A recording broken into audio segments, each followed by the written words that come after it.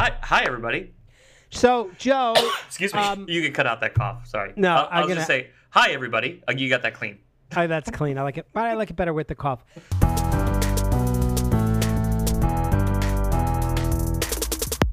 Hey, everybody. Thanks for listening to the Centralia Improvisational Podcast. I'm auditioning a new podcast voice. This is my late 70s, early 80s Southern California, middle of the night FM radio DJ voice. All right, sit back and relax and listen to the midnight hour. We'll see how it goes. Today's guest on the podcast, the Centralia Improvisational Podcast, is Mr. Joe Schiappa. He's a longtime friend of Centralia. He is actually our intern, along with Megan Nuringer, when we were writing our musical, Generica. And he's gone on to write for many television programs. He's written many shows. He's also a pretty successful director and longtime improv teacher. And Joe and I share a love of comedy and the dissection of comedy. And so we're going to talk about how to be funny in your improv and break down some comic games for you. And we might even have a special visit from our good friend and Centralia member, Patrick McCartney, if we're lucky. So sit back, relax, hold on to your hats, look up at the stars, and enjoy the Centralia Improvisational Podcast. In northeastern Pennsylvania, there's a town called Centralia. Centralia was once a thriving coal mining community, home to thousands of people. But in May of 1962, a fire was started in a garbage dump near an open coal seam. The fire was thought to be extinguished, but actually continued underground, often releasing gas and flame to the surface above, until the town of thousands eventually dwindled to less than a dozen. The fire still rages today and shows no sign of stopping. The following podcast is in no way related to Centralia, Pennsylvania. And now, direct from New York City, an island off the coast of America, it's the Centralia Improvisational Podcast. Let me do my intro. You ready for it? Mm-hmm. Hi, everybody. Welcome to the podcast. I got Joe Schiappa. Hey, Joe. Hey, how are you? Good. Joe Schiappa, long-time listener, first-time caller. Mm-hmm. Welcome to the podcast. So, this is the Centralia one, right?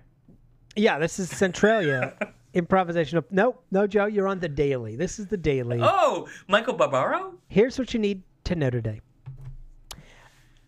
I like his voice. He's got a nice voice. Yeah, he's good. I just sometimes his cadences are a little strange. Here's what you need to know today.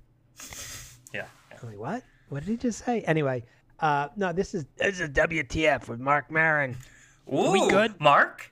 Are we good? Wow. I know back in the Mark day, Maron. I called you an a-hole. I apologize. Are we good? That's very good. Good impression. Thanks. You knew him, though, back in the day. I did know Mark Maron back. How did you know him again? Through Kirsten Ames. Oh, that's who right. She was running a theater that we were artists in residence. It was called Nada 45, which was an offshoot of Toto Kannada. What is that now? It's Rosie O'Donnell has her after-school theater program there. Oh, so it's still a theater space. Still theater space, yeah. That's beautiful. We had redone the space, gutted it and rebuilt stuff and built a black box theater and all that stuff in there. And Rosie took that over, added, that's beautiful. Added stuff to it, but it was like art. It's nice that it's not a Chase Bank, Yeah. Kids are using it. Well, it's on the fourth floor. It's hard to put a bank on the fourth floor. I've seen it. But anyway, Kirsten Ames, she was running that space, and we were the artists in residence. And then she was directing Mark Maron's solo show because she had a pretty successful solo show, and Mark was sort of stepping out of the stand-up and she brought me on to his show Jerusalem Syndrome to sort of do some video. He wanted to have an opening video, and he had seen Centralia, or Burn Manhattan as we were known at the time, and liked our opening video. And he's like, I want something like that in my show. That's cool. And so we collaborated on the opening video. And then I ended up sort of just hanging out and taking pictures. And I would videotape his runs of the show so he could watch them back. Mm-hmm. And eventually we cut together like a film of it. Pretty cool looking film. And I was sort of like an unofficial joke doctor. I don't know what the word is, but like I would tell him what I thought was funny and what wasn't funny, and helped him punch up some stuff and set some stuff up, and just sort of do some joke stuff. But that's unofficial. There's a book of that, right? He sort of did Jerusalem Syndrome, and I'm not mentioned in the book. How dare he? I know. And when the book was published, I ran into him somewhere, and he apologized profusely. He's like, "It's the biggest mistake." He said, other than Kirsten, the director, and him, he credited me with, being most important in the show, like having done the most work on it. Huh. And he was like, I can't believe you're not thanked in the book. And I was like, yeah, but you wrote the book. Like, yeah, but who knows? I don't know. Yeah, I don't know. I think he just, at the time, just didn't think that my name should be there. But to be around that, you wouldn't have known how big, I mean, he's a household name now, but you would not have known then how big he was going to get. No, I just knew he was so funny. Oh, sure. It's fun when you're a teacher and director and you look at certain people and you try to predict who's going to give up in 6 months, who's going to be doing this semi-professionally forever, and who's going to get on the rocket. And usually you can't predict any of those. Well, there's a couple people that undeniably have talent, and I can count 2 or 3 of them that I had in class that I'm like, oh, you should go. They're going to be fine. Yeah. Joe Firestone was a student of mine.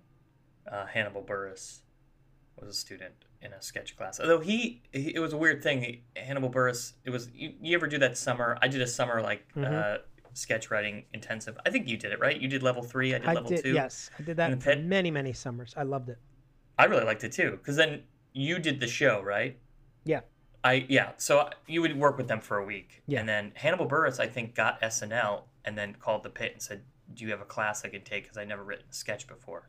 So he came and wrote sketches. They were very funny. He just had not done sketches. I think he got SNL off his stand-up because he was on a show. He did stand-up on The Tonight Show or something, and someone saw him and said, you should write for SNL. It's like one of those things, like people are like, I submit a packet every year. It's like they were just like, this guy, come work, and I think that's happened to a couple people I know. We're chatting today about comedy in improv. And the reason we're talking about sketch, for those of you wondering, what are these guys jabbering about, is the relationship between sketch and improv. It's important for us. And we use sketch to get better in improv. We use improv to get better at sketch. And we're just going to talk about how each feeds into the other a little bit. Sure. And for my history is I learned improv and sketch at the Second City, where the goal is to write sketches using improv. That improv is just a tool. In fact, they don't charge for the improv show. It's free. They charge a lot for the sketch show. And every night you go up and you repeat your improvs if they were successful. Right? If you had a good one last night. So you never run anything down? Well, it's videotaped. Okay. The guy who was the money behind the Second City sold audio tape recorders to businesses long before they were commonplace. Is that true? Yeah, Bernie Sahlins made his money in selling audio tape recorders, or like dictaphone type stuff. Okay, so he didn't work for Sony, who had the Walkman. He businesses. He was like a salesman to what all the Chicago businesses, you have to audio record your meetings, and they're like, what? He was like Ray Kroc, and then he saw somebody, how are you recording twice as fast? I'll buy the land underneath you. And that's how he got Second City, right? Exactly. Just like McDonald's. But so from the beginning, they audio recorded everything at the Second City. And then when video came out, started video recording everything. So that was the dictation tool, which is sometimes tedious to watch back. But you watch it to sort of refresh your memory about certain moves, especially if you repeat a sketch and the laughs don't happen in the same place, you're confused. You're like, why didn't that work the way it worked last night? And you have to go back and sort of see the structure, right? There's plot and then there's structure. That sounds tedious. It to is me. tedious. It's incredibly tedious. But I don't know how well I would. But if you're thrive in that on environment.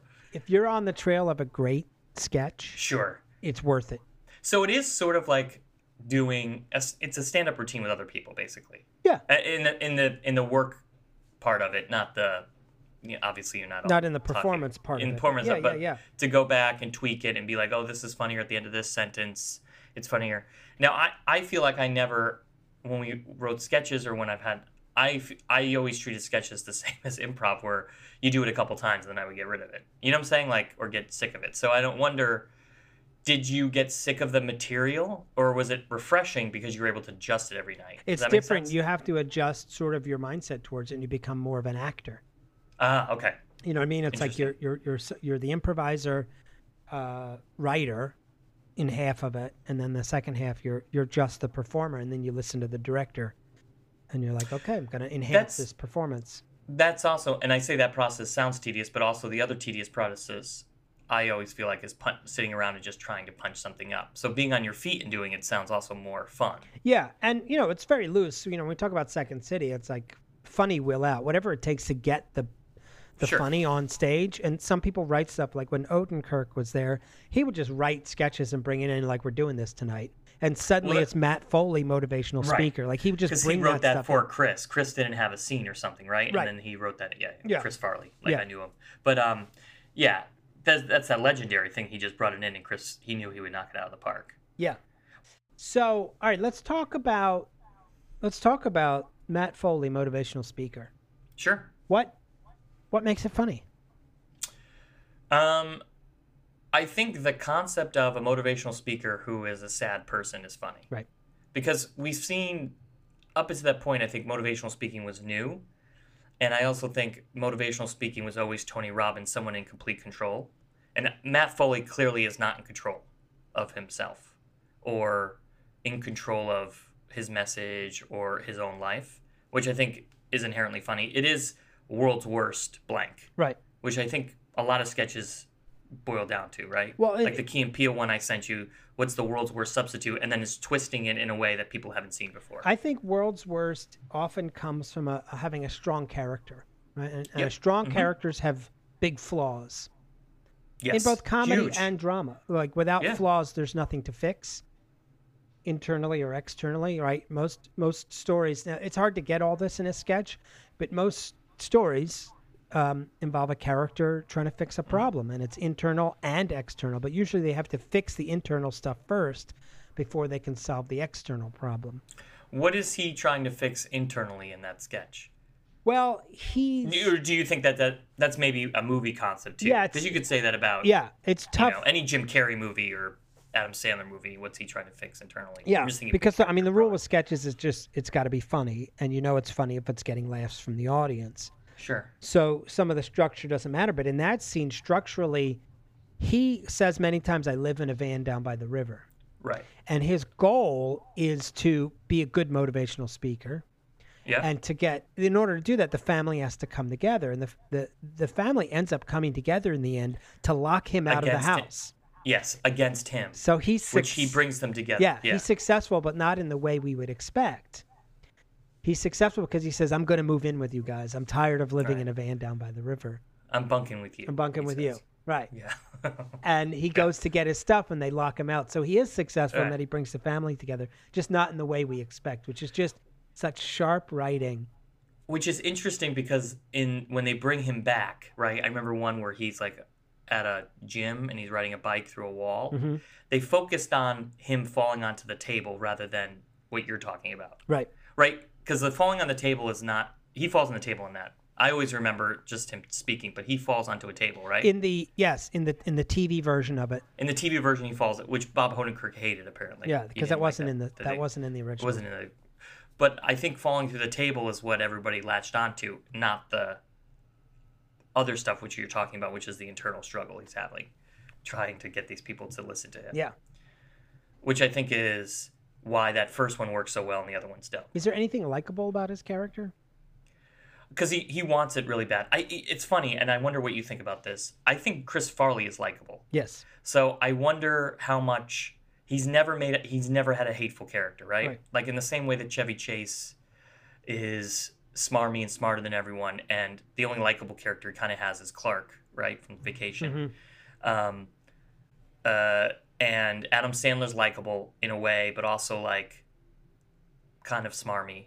I guess you would call it smarmy or stupid smarmy, I guess. Chris Farley is always likable, so when you see him, you like him already. Because he's big and he looks like a teddy bear. So I think the visual element of him makes you like him already. And then the idea that he's desperate in a way is funny. Yeah, we've all been desperate. He's definitely a low status guy, and I think super low status. But in what supposedly should be a high status character, which is one of the funnier comedy, which is why, conceits. it's a low status person in a high status job, right? It's that sort of play opposites. You know, I always like this sort of analogy of like Superman having to iron his cape. Yes. Yep. Right, or an ordinary schlub having to save the world. Right. It's someone, you know, the extraordinary made ordinary, and the ordinary made extraordinary. There's a great script by Robert Smigel. He wrote a Green Lantern movie. What? Have I might have it somewhere. I forgot where I got it. It's really funny, but it was for Jack Black. So in the beginning, you know the concept of Green Lantern, the aliens pick him, right? Yeah. Give him the ring, Yeah. whatever. So in the beginning, they're searching the world, Earth, and it's all these people that would be great Green Lanterns, right? Like a guy saving children, but it lands on a guy working at IKEA, and it's Jack Black. And it's super funny. And it's what if Jack Black became the Green Lantern, right? So great. So that's an easy comedic conceit, is like exactly what you're talking about, which is like the ordinary made extraordinary. And I think a lot of that, like that movie Hancock, I have a lot of movie references, but like I think that's one of the things I think about all the time in terms of sketches is like, can we make the ordinary extraordinary, extraordinary ordinary? It's an easy way to like tap into something or at least start brainstorming. You know what's funny? World's Worst is difficult because you would say, I always think of Spinal Tap, right? They're not the world's worst band. They're the worst at being professional rockers. Like they're inept in that. I don't know. They're not bad at playing the instruments. When I say that to a class, people think like the world's worst magician is someone that doesn't know how to do the tricks. But It's not about that. It's the guy who keeps taking a call from his wife during the show of doing the magic tricks. You know what I'm saying? Like that's the world's worst. Or the guy they always do the thing where like the inappropriate party clown. Well, that's just not the world's worst. I guess that is, but it's funnier if the party clown is doing like a Baroque French clown at a children's party. Like that's funny. That's a better. Funny. Yeah. That's the world's worst clown There's a bit of satire in that too. It's sort of making fun of the elites and the art aesthetes. All right, so we did World's Worst. Yeah, World's Worst and also Ordinary. That's one. Ordinary Made Extraordinary. Which I wouldn't say is necessarily a comic structure, but it's a tip. It's a tool. It's a tool to use. I think if you look at most sketches, you can see either the world's worst or ordinary made extraordinary, right? Like another sketch is the Kate McKinnon abducted by aliens. Do you know that one? Oh my God, yeah, of course. So that's the ordinary made extraordinary, right? She's abducted. What if the world's worst person is like the most sort of trashy person is abducted by aliens, right? And has the worst time. And it really works because the other people are had a beautiful time with the aliens, right? And she's been ridiculed, dumped naked on a house. It's like this amazing confluence. It's just like each beat it gets worse for her. Yeah. And the way she's sort of talking about it, she's sort of relaying it as a woman who's seen it all, who's had a terrible life already. This was the icing on the cake, which I think is a great comedic conceit. To take that woman and put her in an alien abduction. It's the contrast of the other two people's experience that makes it. And it becomes easier to write that, right? Like, the beats are, we set up one person and they're like, it was wonderful, it was religious, took me by the hand and showed me what love is. And then they talk to the other person in a similar experience, and then it's her. So you've already ramped up the tension of, like, what's going to come. And we're already laughing because we see what she looks like. Yeah. She's lived a hard life, and then her story, and then they go back to the other.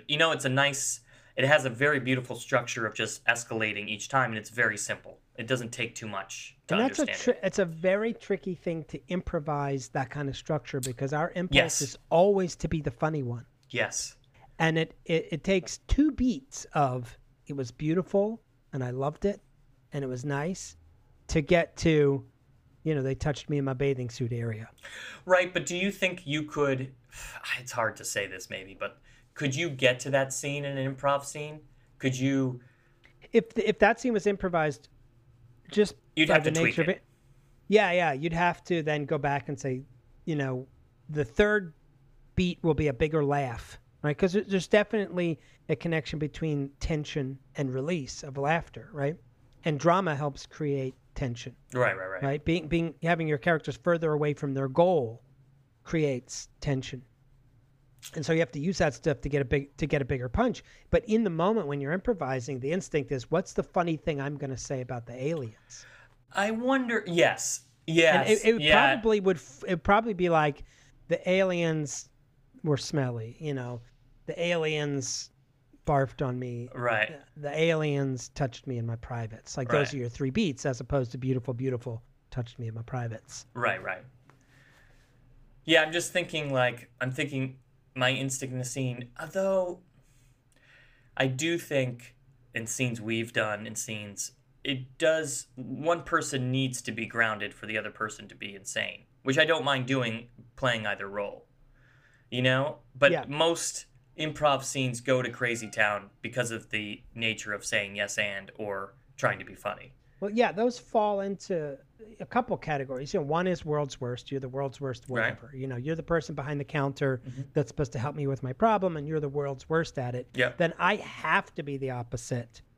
Otherwise, everyone's crazy, right? You need someone reacting to that. So we just understand the concept that you're the world's worst and I'm not. Right. Or it could be simple but impossible task, right? Right. Where you're given a simple task that becomes impossible. Like, my task is to get my problem solved, and you're in my way. Right.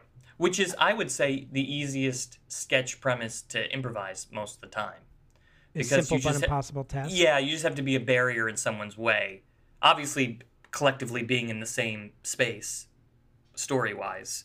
Right. But getting in someone's way. Yeah, I think simple impossible task is like you collectively, especially in teaching a class or doing a simple scene, as long as it's character-based and you're not just doing the task, it is pretty interesting to get character stuff out of that. Yes. Like the Laurel and Hardy, the best example is Laurel and Hardy getting the piano up the stairs. The music box. The music box, which is still funny. Yeah. Although no one gets... the obsession with kicking people in the pants. Like, I guess that was... That was a thing. That was the height of offensive. I guess it still is, I suppose, if you kick someone in the ass, especially a cop. It's still funny. It's still funny. I was watching there was a Laurel and Hardy movie on TV. It's on some cable channel, but they had there was one where someone's coming around to ask them if they wanted to join the army, and he's like, "Stay strong, we're gonna join." And then when the guy comes around, Oliver Hardy has left, and Stan is just standing there trying to not be seen. Like, it was just a beautiful moment of like beautiful, like, simple comedy. And I think impossible task is a simple way to, like, have a scene. Yeah, a lot of times, it's funny because we often think of old time movie, for the clarity of simple but impossible. But it still happens today. I think often we see it of the three different types of conflict, right? There's a character versus another character. Yep. So one of those characters could be the thing making your task impossible. Yep. It could be a character versus a whole world. Mm-hmm. I'm just trying to, get through the DMV. And everyone at the DMV is incompetent, right? So a simple task, getting my license renewed. There's a Portlandia sketch which sort of maps to that, which is the post office, where Vanessa Bayer is trying to get a package that a note was left for her that there's a package at the post office. And they're almost like creepy horror film characters. Yeah, but in a way that if you've ever been to the post office, the guy, she gets up there in front of Armisen and goes, "Wait a minute," and he disappears. Yeah. And then they both talking about it, and then she's like, and she has like a million keys. She doesn't know just the incompetence of the post office. I sent it to my father-in-law. He's obsessed with the post office. He goes all the time, and he brought it to the post office and showed it to them on his phone. He's like, "Hey guys, you want to watch this? This is you." And I think it was, one, it's true, but it's also a simple impossible task that we all can kind of identify with. Right. I think that show is a good example, and you could use it for improv, of everyday things made big, or like they amplify things that you normally don't think of, like the guy who makes sushi at the airport. He was like a high-end Michelin star chef who makes stuff sushi at the airport. Like there's just very funny details of life that I think if I was, if you're looking for like something to see how you could take things from your life and make it something for an improv scene, I think that's a good example of a show. Portlandia. Yeah, it's a great show. Before we get, because there's a third type of conflict. Please, sorry. But the second one, there's another example, although Portlandia is probably more relevant. I always think of Woody Allen trying to rob a bank. Yep. It says gum. This says yeah, gum. Yeah. He writes a note, and his penmanship is so bad, they can't read the note. And so they're debating what the note says, and one by one, all the staff come over to read the note. Right. So it's really his incompetence. Maybe it's his flaw that he can't, he's in such a rush, he doesn't take time to write the note properly, that prevents him from getting what he wants. So the third type of conflict is a character versus themselves, which we see more often, I think, when we talk about simple but impossible task. In the movie Swingers. Oh, the answering machine? Yeah, Jon Favreau is example. told, wait 3 days. Yep. It's a simple task, wait 3 days, and he can't do it. And he keeps calling the girl whose number he got and leaving these messages, and they get increasingly crazy. And turns out she was listening in the whole time and says, don't ever call me again. Yeah. Matt Higgins of Centralia always had a great example of like, in a simple impossible task, but like there's a character and there's a new cake you just baked, and you're like, I have to leave the room for a minute. Do not eat that cake. Don't eat it. Don't. And you see this all the time, like don't do something, and they have to do it. Yeah. And how they're going to do it, you're building that suspense, and you can't wait to like how they're going to do it. So I think that is, don't eat the cake is a great thing I think about a lot. Well, that's the thing, going back to that idea of, we said it with Matt Foley, that we know what's going to happen in the end, or at least we know what the goal of the character is. The fun is in finding the unexpected way to have that happen. Yeah. That's sort of where being an improviser, heightening and exploring, absolutely, taking the third choice before you just eat the cake, because the scene could be don't eat that cake, and then you just launch right into the cake. And then the second beat of that, the person's got to come back, and either they have an argument and a fight, or they're like, well, I got to make another cake. Okay, don't eat this cake, which just is a repeat of the first beat. Right. Whereas you could just make the entire thing them dealing with their internal conflict of wanting to eat the cake, needing to eat the cake, but not being allowed to eat the cake. I guess my instinct is always they immediately fall into the cake, like it wasn't their fault. And then the hiding, what is their fault, is them trying to hide what they did, right? Well, that's where the choice comes in. That's sort of like where your personal taste comes in. There's certain things that are true, right? You're talking about Portlandia. They take things that are true, that we can recognize as true, that going to the post office is a nightmare. And then there's things that are funny. Right, that we know is funny because the audience is laughing at it, and maybe they laugh because it's true or whatever. And then there's the personal section of it, which is like, what's your take on it? What's your spin? Right. What are you as an improv/comedy artist, what is your personal point of view on it that makes it different? Right. That's your choice, which is ultimately your best skill is sort of exploiting your point of view. It takes a while for people to tap into what they think is funny, and two, is not something they saw on TV already. And I mentioned this before, but I think when you start improv, you're kind of pretending to be an improviser in a way, or you're doing stuff that you think is funny rather than doing what. Oh, yeah. We all fake it till we make it. Yeah, you pull it from your life, So I think that, I don't know. I think the best scenes I've been in is like when I've referenced something that I know a lot about, or I was specific about it, and then it became something. And if the other person, it was even better if the other person didn't know it. They sort of heightened it and went with it. I think those scenes became gold. I mean, I think I love reading. I love reading history books and other books. We get it. You read. And one reason is I love being able to tap into a vein of something. I'm going to endow a character with all the knowledge that I just had from this book. When you read The Game, all your scenes were about negging people. Oh, Joe, that would have been funny if only you were a little bit taller. Oh, I like you more. I got The Game. I'm on point. Oh my God. Sorry. So we talked about simple but impossible task. We talked about world's worst. Yeah. Is there another comic fish out of water game Yeah, Fish Out of Water might be my favorite to see. Yeah, so a good example of that Fish Out of Water is, and I said it to you, or the substitute from Key and Peele, right? Would you say that's Fish Out of Water? I would, yeah. Or is that Simple Impossible Task? That's a good thing to talk about, actually. It's tricky. It's tricky. I think it is Fish Out of Water, because largely Fish Out of Water is about a character encountering the rules Yes. of the new place. So that's perfect because he sets it up. He goes, I usually teach in the inner city, and I'm substituting here today. So he's already said to the audience, I'm a fish out of water. Mm-hmm. He literally says it in the first line or whatever. Mm-hmm. Let's just go through. And the Simple Impossible, it kind of melds the two because all he wants to do is take attendance. And they will not allow him. Because he's pronouncing other names wrong. Yes, he's pronouncing their names wrong. The name Aaron with 2 A's, he pronounces both A's as Aaron. Right. And I wonder, what is the comment?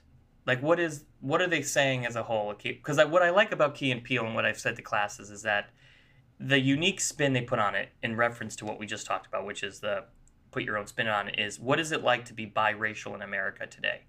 So it wasn't so much about, and I've also heard people say other things that it didn't go far enough, right, about race in America. But I think it toes the line between making very big statements about race and then also having sort of the slice of life. And I think that's kind of a convergence of the two is that sketch. And that the names are different at the inner city high school that he taught at. And he's now at this all-white school where he's pronouncing the names the same way, but they don't understand why. So it's sort of the not understanding culture, and like I guess you can also say there's a level of the system being flawed, right? Yeah. So I don't know. I just think not only is it funny, but it also saying something bigger and also tapping into their experience, which I think is. Well, doesn't incredible. he use the word churlish in that? Yeah. Like it's just a strong character.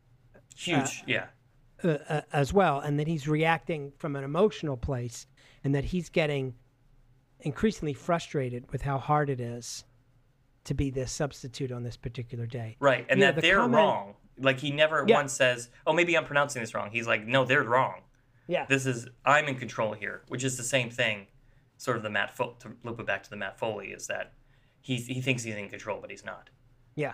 Which is fun. It's super comedy. Fun. Comedy is watching a guy in trouble. Yes, of course. Is the old cliche. And try to dig himself out, but fail.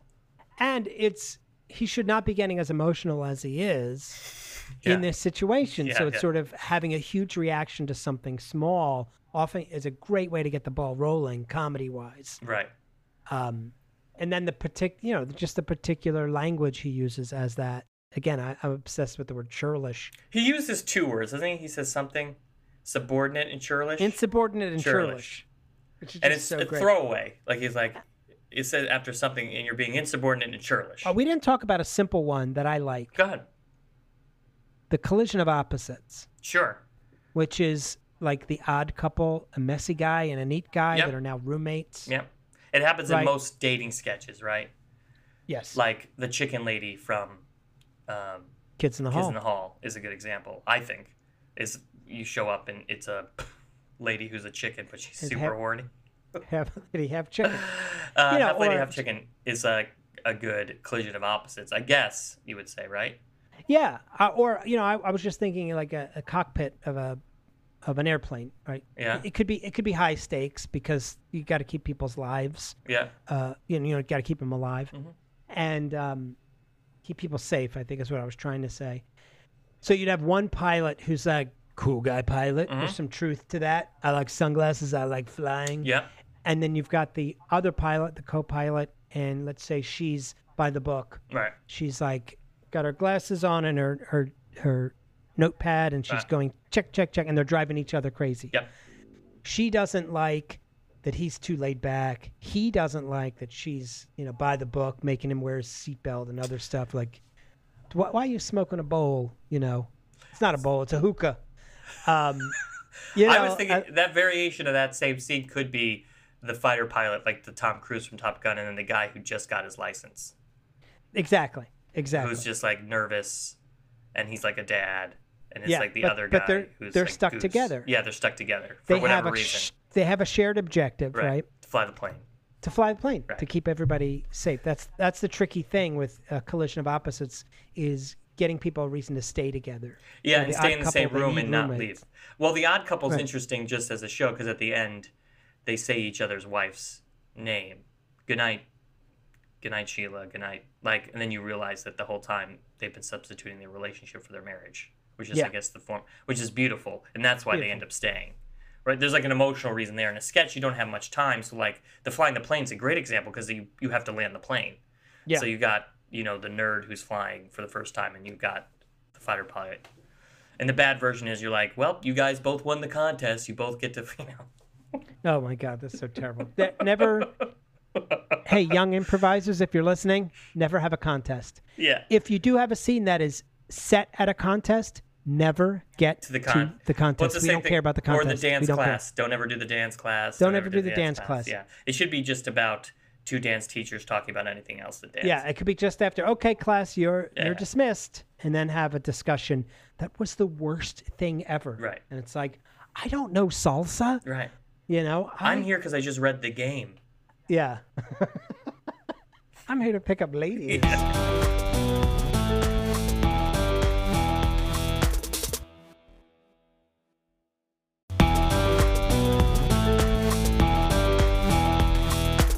I've never formally, other than taking classes maybe with you at Second City and then with Martin DeMatt, I don't think I've ever formally taken. I think you figure it out kind of working with people better than you that know it, but also you kind of, if you look at comedy and kind of think about it, you kind of figure this stuff out as you go as well. Oh, yeah. I mean, it's good to think of it, obviously, and to have the structure, and I'm not putting down taking I think what happens with a lot of people, you're relying on instinct. And, Patrick McCartney, who's a big fan of this podcast, I think he's on it often. He's a guy who doesn't like to analyze comedy. And there's plenty of people that don't. And I think for them, they're afraid they're going to kill the frog by dissecting it. Sure. Because they play on instinct. But what ends up happening, at least what happened for me, is you end up playing the same type of scenes over and over again. And sort of having a wider palette of comedy allows you to go in some different directions, especially if you want variety to your scenes or your improv's getting flat. Just knowing what the specific other moves are that are out there, even if you don't know how to use them yet, gives you a direction to go in. I'm going to try doing this. I'm going to try just being the setup for someone else's punchline. I'm going to be the first two beats for a while because I understand comedically I got to get to the world's worst person's response in order to get the laugh, and my character isn't that person. And I think that is great. Another thing is to set up. I think it's okay to say to yourself, I'm going to work on this show. You know what I'm saying? Agree as a group to say, let's just work on this element. I think it's even, I think it's even fine to sort of, before each show, go down the list of what you're working on that night. Yeah. So you understand each other. And if you've got two things that are in opposition, of course, you make the adjustment to say, well, I'm going to only work on loud scenes. I'm only going to work on quiet scenes. It's a two-person show. Somebody's going to have to give a little. Yeah, absolutely. But also so you're not surprising your partners with some ulterior motive, because you don't want to be in your head, right? You want to be playing. But I think certainly as you're learning, which you should be doing forever, get a library card. You should be out in the open about what you're working on, what you're trying to get better at. That's get great. A library card. Is there any other type of, do we go over enough fish out of water examples? I think so. I mean, we see it in movies a lot. It's the city guy whose car breaks down in the country. Right. It's Doc Hollywood. It's Legally Blonde. Great example. It's Beverly Crocodile Hills Ninja. Dundee. Crocodile Dundee. Anything Beverly Hills. Beverly Hills Cop. Yep. Beverly Hills Hairdresser. Beverly Hills Ninja. What's Beverly Hills? I don't know why everyone's Australian in all my Well, what's titles. Beverly Hills Hairdresser? That sounds great. It hasn't been made yet. Is that a guy who, or I guess it's Don't Mess with the Zohan, right? It's Don't Mess with the Zohan. Right. That's a tough Israeli guy. I punch your face. I'm the hairdresser. That is a funny fish out of water. Is the Israeli Mossad agent that wants to be a hairdresser? I kill you with a look. Yeah. Who wants to be a hairdresser? Exactly. He wants something. What's Zoolander then? Is Zoolander? He's not a fish out of water. You would say he's a pea in a pod with the other. With the other models, definitely they're all dumb models. Right, but I guess it's a model. He has to save the world, He has to save the world, right? So I guess it is a fish out. He's a spy. I mean, again, the movie Spy is a fish out of water, right? The woman that doesn't necessarily have the techniques to do it. Totally. Yeah. She's great at it. She Oh, ends she's up being amazing. very Very good. very good at it. Another obvious device that we haven't talked about, which is a kind of tricky one. It's something I call the personality surprise. Sure. I'm sure there's other names for it, but it's when a character is behaving like we wouldn't think Right. they would, like a spy acting like a supermodel. Right. Or supermodel Or the acting like a Target spy. lady, the Kristen Wiig character, right? Like you wouldn't expect her to leave her station to get something that you just bought. Exactly. And you can heighten it to the point of where if it's a character we would understand what their personality should be. Right. And then give them personality traits that are opposite of that. Right. I'm trying to think of a good example. Like if at the post office we would expect the post office worker, the cliche is they're slow, they're disorganized. Right.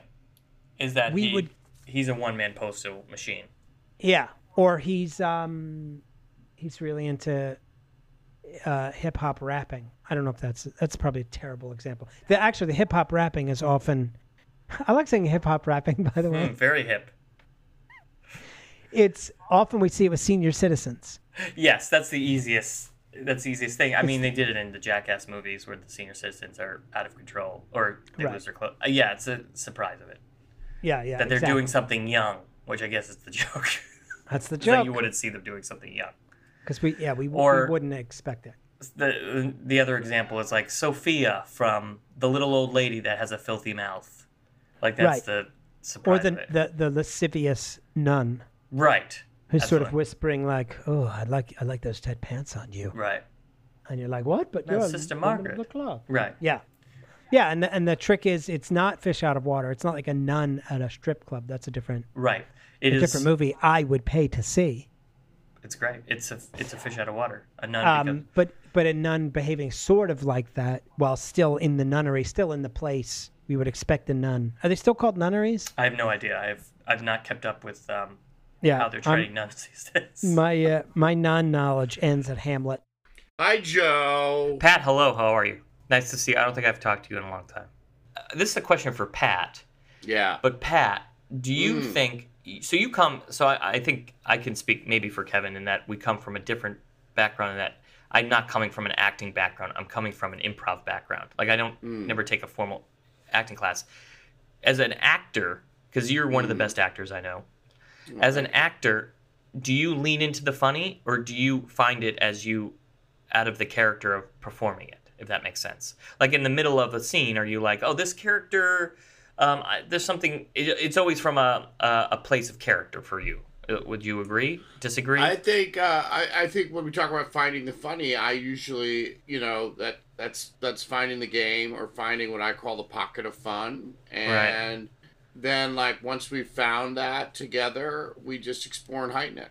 How do you know when you found it? Is it the audience laughing, or is it you and your partner sharing a wink and a smile, or just something? I think there's just I think it's like a pocket, like in your gut. Yeah, I think you and I will know when that thing happens, that unusual thing that we want to explore and heighten. And as long as we're both in agreement that that's the thing we want to explore and heighten, then we will explore and heighten it. As long as we have the awareness and the encouragement from hopefully teachers that that's the thing you want to explore and heighten. So understanding the game is super important.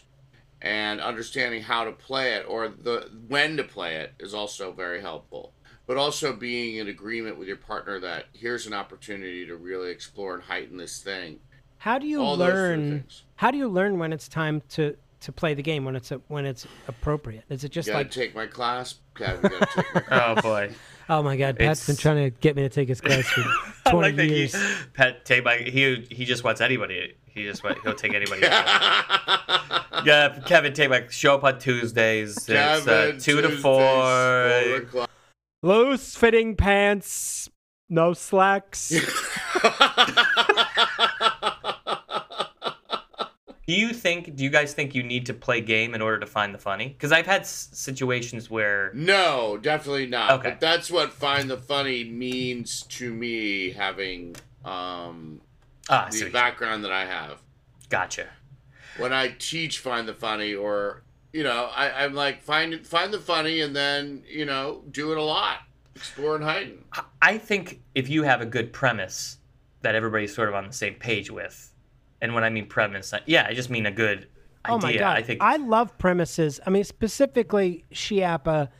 There's 1,000 times I can mention when you would come in and we'd know the premise instantly, like you're the dean of the college. Right. And we're the out of control fraternity. Right. Yeah. But that's not finding the funny. That's saying, here's a funny premise. Let's go with it. That's right. Like yeah, that's true. Announcing the funny. I am announcing the funny. One time Jay was Dean Martin, and he was singing about the provost, and still makes me laugh because I also think Jay is really good at impressions, which he never does. So getting back to this idea of announcing the premise versus finding the funny, is it? I mean, it's sort of a philosophical divide. Would you say that's true? That some people are like, you cannot announce a funny premise, and then no, I think that's great if you come in and if I come in and say, during group game, if I come in and say, hi class, and we're all on board, my name is insert funny name here. I'm giving you the opportunity to hopefully make fun of whatever my phallic I think that's name kind is. of essential when you talk about full group scenes. You've got 6 to 12 improvisers on stage, and everyone's being polite, and no one's sort of stepping up and saying what the scene's about. It doesn't go anywhere. And we need that one person to come out and say, this is what our scene's going to be about. Let's do it. Right. And then I think you're totally right. And then you sort of discover the aberration along the way, right? So if I come out and say, hi class, my name is Dr. Phallus, and you all get an opportunity to make fun of whatever the name is. And then we all, you choose a character, and Kevin does the guy who has a cold all the time. This is the worst class ever. I think I just did that guy for a class I was teaching. I was like, all right, everybody, I was just teaching this, like, group game, and somebody come out as a teacher, and then somebody come out like this guy. Excuse me, Professor. Kevin's go-to character. This guy. Although, and the German. Do your German guy. Which German guy would it be? There you go. This guy, this sort of aesthetic guy. Yeah, I have this guy. This is actually based on a real guy I worked briefly for the Museum of Modern Art at a PS1 space, and he is now one of the curators of MoMA. And his name was Klaus. And it's just this guy. Werner? Bounty hunting is a complicated profession. I was trying to think of like one of my favorite comedies recently. I mean, the ones that I think made me laugh out loud that I could reference right at the top of my head was The Jerk. And The Jerk is, would you say that was character based, or what would you say, Joe? I think that is based in a very specific character that is written, that they were like, we could hang a bunch of gags on this, because that movie is not really about anything other than it's a little bit of a hero's journey. Sure, absolutely, and also a fall from grace, I guess you could say. Yeah, I think Joe's hit it with the idea of the each. When we say hang gags, like each scene has its own separate comic premise, where sometimes it is character-centered and sometimes it's fish out of water.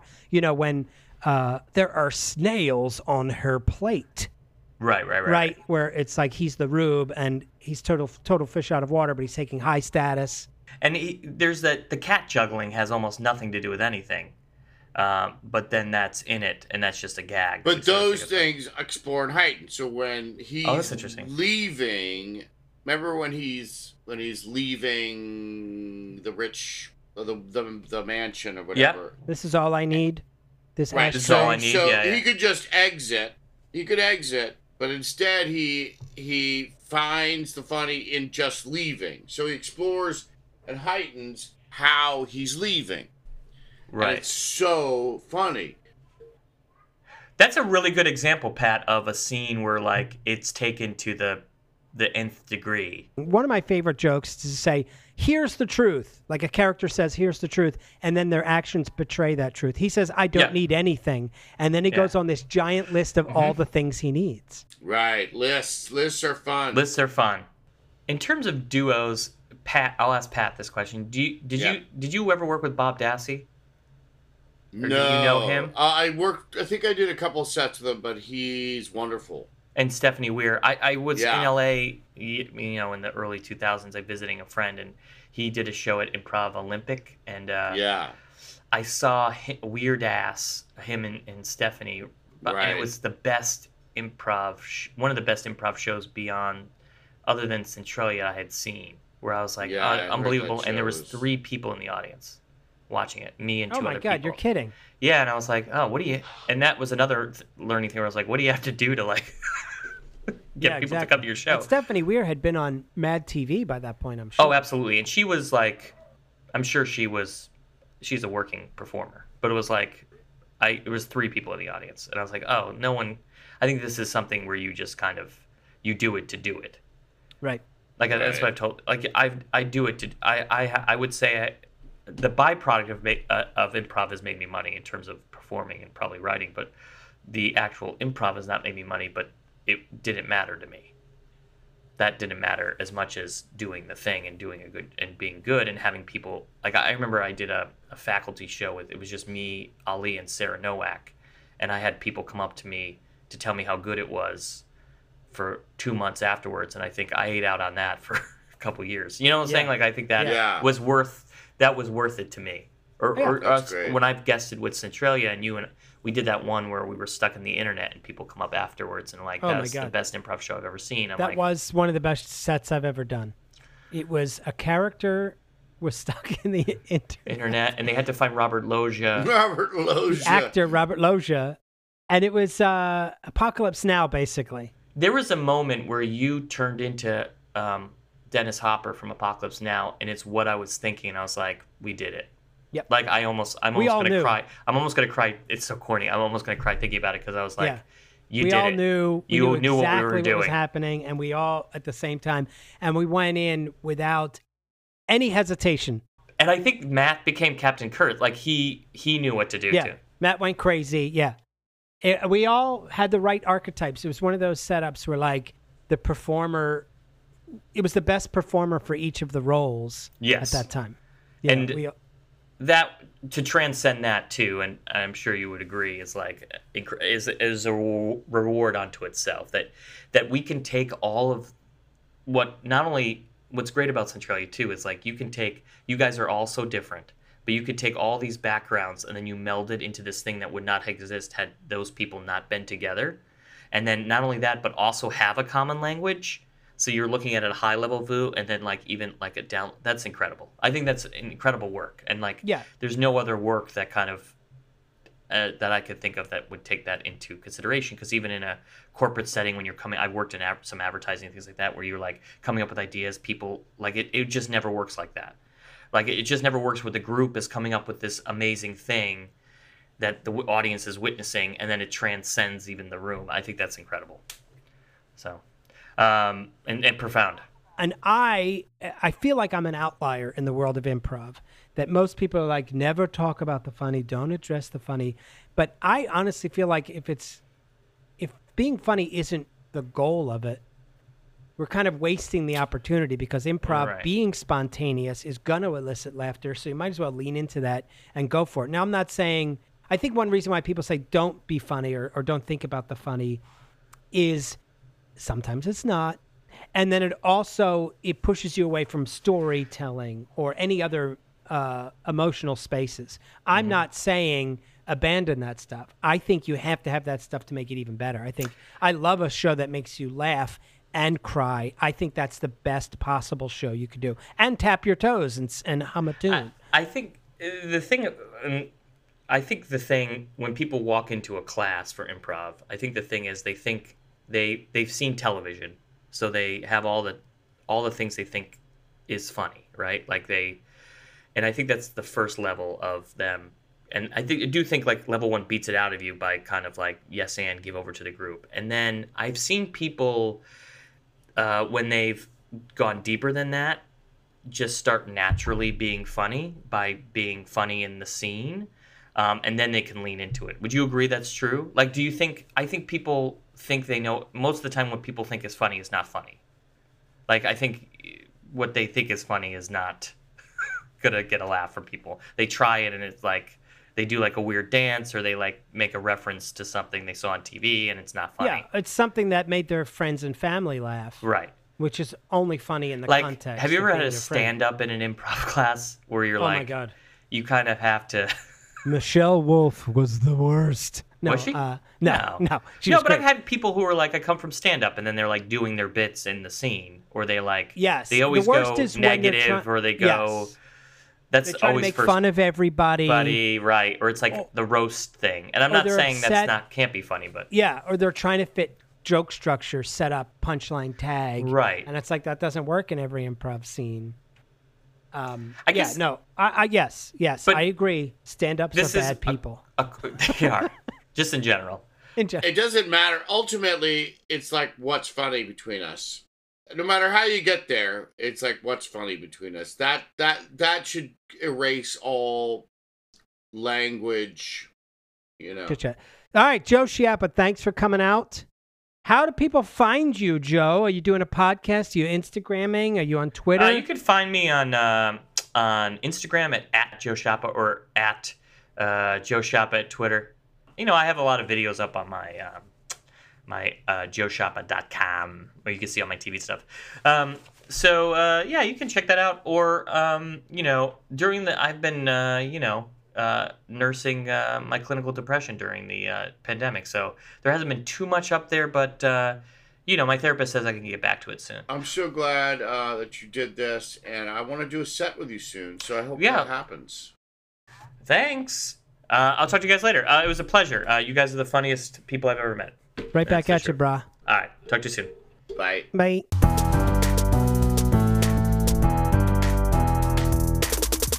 Oh, yeah. There you have it, here on the midnight hour of the Centralia Improvisational Podcast. That was Joe Schiappa. Be sure to check out his stuff, Twitter, Insta, his website.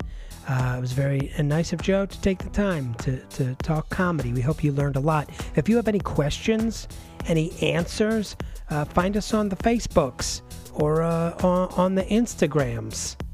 Heck, why not? And we're on Twitter as well, Centralia Improvisation on Twitter. Send us a message. Let us know what you like, what you don't like. If you want to support this podcast directly, you can do so on our page on anchor.fm. Otherwise, like, subscribe, tell your friends, tell your enemies, tell strangers on the street.